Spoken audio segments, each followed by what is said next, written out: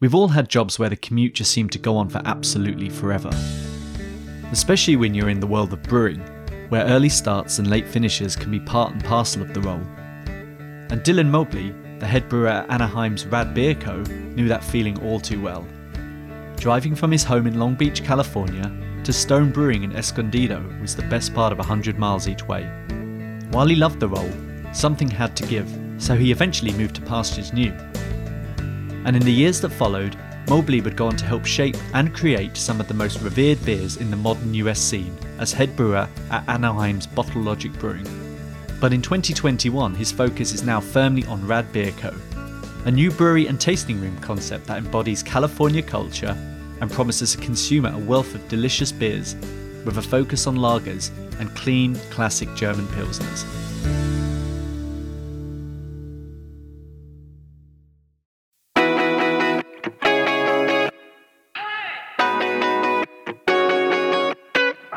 Hello and welcome to the Brewers Journal podcast. My name is Tim Sheehan, editor of the Brewers Journal. Even if you only have a passing interest in beer, there's a strong chance during this last year that you've longed for the opportunity to while away an afternoon in the garden of one of Germany's many fantastic beer cellars. After all, in my opinion at least, it is one of the great experiences hospitality can offer, and one so understandably missed during the last 12 months. Institutions such as the Augustiner Keller and the Lowenbrau Keller were among the most popular places to enjoy a beer in Munich. Take a 15-minute drive from these venerable spots and you'll find the World Brewing Academy, an alliance established by the Doemens Academy in Germany and the Siebel Institute of Technology in Chicago. Its purpose is to provide students with a truly international brewing education, leveraging more than 100 years of tradition of both the Siebel Institute and the Doemens Academy. And one former student of this reputed establishment is Dylan Mobley, who we joined today on a drive around Southern California. A graduate of its highly regarded WBA Master Brewer program, he has gone on to brew beers both loved and sought after. His creations have taken home silver, gold, and Best in Show honours at the Festival of Barrel-Aged Beer, the World Beer Cup, and the Great American Beer Festival. It's somewhat fitting then, that for someone schooled in one of Europe's finest beer cities, Mobley is now focusing on much-loved German styles as head brewer at Rad Beer Co. in Anaheim. But that doesn't mean he won't be having fun with lots of different types of beer either. The team of partners that I've got on this, we all got together for actually a very different brewery concept, which we may still do down the road, but with COVID, it just wasn't the right time. So in the meantime, one of the four partners had an idea for this hot dog and sausage restaurant called Radbrat. So we came across a pretty turnkey restaurant space, and we got that up and running. And then we got wind of this brewery in Anaheim that was looking to sell. Again, just kind of too good of an opportunity to pass by. So it didn't work for the original concept, but it was a perfect size brewery to make beer for not only the tasting room there in Anaheim, but also the restaurant down in Dana Point. And, we'll have some excess beer that we can do, some fun can releases and a little bit of sales and distribution to outside accounts. So yeah, that's kind of how Rad Beer came about. And, we decided to keep the branding within the Radbrat theme. It's been really fun. Rad Beer Co. is the vision of Dylan Mobley alongside Cameron Collins, the founder of Brouhaha Productions, as well as Joe Wilshire of Docent Brewing and Project Social, and also Steve Martin of Project Social. Rad Beer Co. aims to embody California culture with a lively, unpretentious ambience and the aesthetic of a 90s skate shop and beloved record store.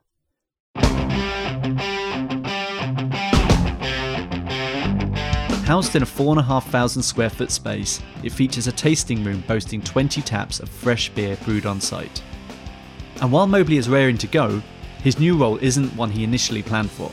Well, it's kind of a long story.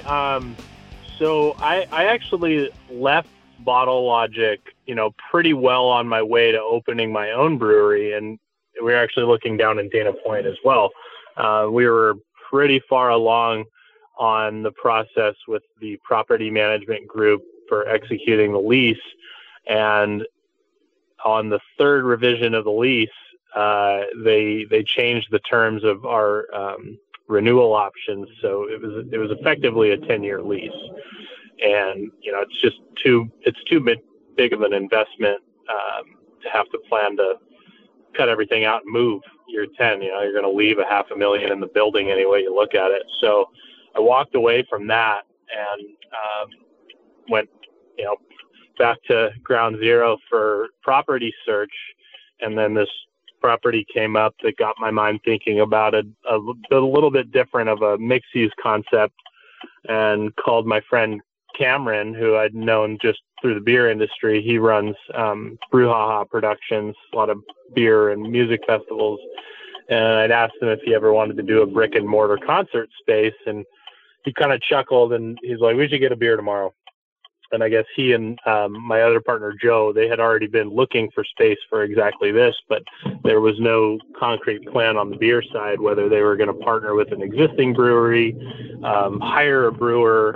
They hadn't really navigated that yet. And the partnership just made sense.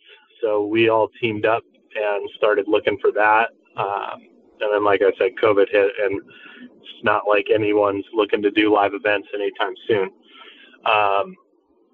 So we just pivoted a little bit. But my agreement with Helmsman was, we were very open about my plans. But for Mario Marovic, the owner, one of the owners, but of Helmsman, we just saw a mutually beneficial relationship there where, he gets a good beer program right off the bat. I had a pretty good reputation in Orange County craft beer as it was, so we got a little bit of a bump there right at the opening, and developed his whole beer program and operating procedures. And then, when it was time for me to step away, part of our agreement was I would help hire a replacement and train them. So, yeah, it was busy the last few months at Helmsman for sure, because we had so much going on between Brad Brought Restaurant in Dana Point and then the acquisition of Brad Beer and getting that built out. But it's been fun. It's been a journey. But before Helmsman and now Rad Beer, Mobley held a number of positions in the world of beer. My first job was Stone Brewing after brewing school, and I actually really liked working for Stone. It was a combination. I'd kind of run the gamut there. I'd worked in all areas of production for the cellar, centrifuge and filtration, and then finishing up on the brew house. I kind of gained all the knowledge that I could have from Stone. But the real decision to leave was because my wife and I were trying to start a family. She finally got pregnant, and I was commuting from Long Beach to Escondido, which is 80 miles away. So I figured I should probably be closer to home as the family is arriving. He would leave Stone Brewing in 2014, and several different roles lay in wait. From Stone from 2013 to 14, and then I briefly worked at Angel City in downtown LA, which I was very excited about the job opportunity, but in practice, what we actually did there was not how the job was explained to me. We were supposed to be like a think tank for Boston Beer Company, and I show up and it turns out we're just chasing our tails on Angel City IPA, like everybody was at that time. Everyone, 70% of their production was IPA, and no one could make enough. And the facility had its challenges. I didn't see a ton of room for growth there, so it was maybe a couple months before I just kept my ear to the ground for other opportunities. Came across a job posting for a head brewer position at Bottle Logic. Met with them. I really liked, what their goals were, and just was a good fit. So I think I was at Angel City maybe just over 6 months, and then jumped over to Bottle Logic, and I worked with them from April 2015 to April 2019. and grew them a lot. We grew from 800 barrels a year to just shy of 6,000 by the time I left. Yeah, it was a really fun job, fun time to be there. Still, I have great relationships with all those guys, just really good people there. Bottle Logic Brewing is an outfit that has developed an esteemed reputation for the quality of its hop-forward output. But it's the brewery's barrel-aged releases, such as Fundamental Observation and Ground State, that get beer fans from across the globe calling in favours from family and friends to do all in their power to secure a bottle of this sought-after liquid. And they are beers that Mobley has played a key role in creating and refining during his 4 years with the business. Probably my biggest contribution to Bottle Logic was mostly with just tightening up procedures, how you move beer around the brewery and keep everything, within a specification, whether it's dissolved oxygen content or, you name it, just establishing best practices. Yeah, their recipe development was, early on, it was pretty 50-50 between one of the owners and I. Wes Parker is the owner and brewmaster there. So we worked very closely on new beers. Towards the end, we'd worked so much on so many different styles. He's pretty confident in, whatever I wanted to do. So he'd always approve them ultimately, but I got a lot of freedom there to make some fun stuff. As far as what I learned there, I think what Bottle Logic does very well is, keeping a pulse on what the real craft enthusiasts looking for, and it's kind of their tagline, always exploring, and they really live it. Time spent mastering these dark and decadent delights gave Mobley a true appreciation of the whole process, from formulation to brewing and packaging. Several of the barrel-aged beers, I think, were just outstanding beers. I gained a huge appreciation for how much work goes into those. Managing the barrel aging is one thing, but then the treatment of the beer after the barrel aging and what we're going to put in it, how we're going to put it in, and how to keep it all, stable for long-term bottle cellaring. Because a lot of these people, they hold on to the beers for years and they store them in their home cellar at room temperature. And a lot of what we were doing there was adding ingredients that really make that problematic. When you're adding sweetness to a beer on the back end right before packaging, and the whole goal is to have that sweetness remain.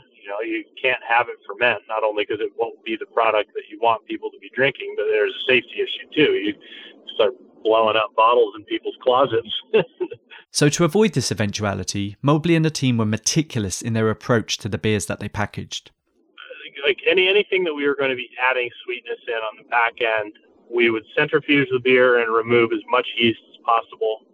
So we'd centrifuge it into one tank, and then we would filter it through, as they're technically sterile pads, so they're supposed to hold back anything larger than 0.4 micron. So we'd run through the filters into the packaging tank. We would take a sterile sample of the beer, hold it for a week under forced fermentation. So we'd take a sterile sample.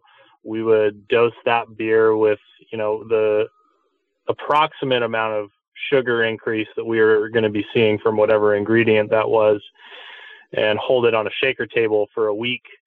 And if we didn't get any drop in gravity, then we knew that we had successfully removed all the yeast, and we would green light the tank to receive the ingredient. He also recognises that as a brewery, you need significant infrastructure to get the job done right. It took a lot of brainstorming about how to do it, but then, to have the infrastructure to actually be able to execute it. That's the big kicker. Not everybody has the luxury of putting a centrifuge in their brewery. I mean, it's costly. They're very, they require a lot of electricity. There's a lot of breweries that just, even if they had the money to do it, they probably don't have the power in the building to do it. However, for breweries such as Bottle Logic, which produce and package these beers incredibly well, there is a loyal and growing fan base for these releases. But despite the fantastic reviews so many of these beers receive, do they always get the credit they deserve? I think you have customers who just, they look at an Imperial Stout that's full of chocolate and fruit and coffee and whatever other spices, and they're like, well, can I even taste the beer anymore? Like, they kind of just wanted an Imperial. I think from a manufacturer's point of view, we just have to understand that, like, if you're going to make that style of beer, well, you're not satisfying that customer. But they're also, the people that are buying all those bottles, they really want those really big flavored stouts with a bunch of extra ingredients in them. Knowing that, the type of appreciation that they get from the people who actually buy the bottles, I think is great. I mean, the response that we would get from our fans was outstanding. It makes the whole job worthwhile. Alongside bourbon barrel-aged Imperial Stouts that showcase a wealth of weird and wonderful ingredients, another style of beer that remains firmly on an upward trajectory is hazy, hop-forward pale ales and IPAs. And their longevity even caught Mobley a little off guard. Oh, for sure. I've been wrong on a bunch. I mean, when hazy IPA first came around, we started talking about it. Bottle Logic were like, should we do this? And I'd always said, I don't think this is going to last. I think it's going to be a fad, and I don't really want to, dedicate a bunch of time to doing this if it's going to be something that just fizzles out. Because I'm somebody who, like, I drink with my eyes first, and upon being poured, you look at a hazy IPA and you're like, that looks like mud water. I don't know if I want to drink that. But, as time went on, and it was pretty clear that this wasn't going anywhere, and I really dove into, what they are as far as ingredients and process. And I mean, they're very complicated beers to make, especially to get a consistent level of haze. So that was one that was, I was surprised. I was very surprised, not only at the consumer response, but also just really how difficult those beers are to make well. And then all the new, like, fruited sours, and there's this whole new move for what people are calling smoothie style Berliner Weisses, where they're actually keeping like fruit pulp, like they're using puree, and the whole goal is to have that remain so the beer is actually thick like a smoothie. And it's crazy to watch, these things that you never would think would take hold, and people are all about it. And while Mobley is leaving his options open when it comes to the beers he might go on to produce at Rad Beer, in the short term, his attention will firmly be on lagering rather than barrel aging. I'd say on average, I do lagers for 35 to 45 days. And that's if I'm using, like, a very traditional German strain. They just have to be handled in a different manner. There are lager yeasts that can turn a little bit faster, but in the interest of, I've always wanted to be able to, like, really focus in on the German style lagers. I gained an enormous appreciation for them while I was over in Munich for brewing school. And I've gotten to make a few here and there, but I've never really been able to just keep cranking out the same recipes and perfecting it on those German lagers. So we're going to be doing a good amount of that. With Rad Beer scheduled to open in Anaheim this month, Mobley is understandably excited about the road ahead. Yeah, I think initially I was a little disappointed when that first deal fell through, but after deciding to take on partners, I just got more and more excited about actually getting something up and running with these guys. We've got a great team. We just get along really well. A lot of good minds there.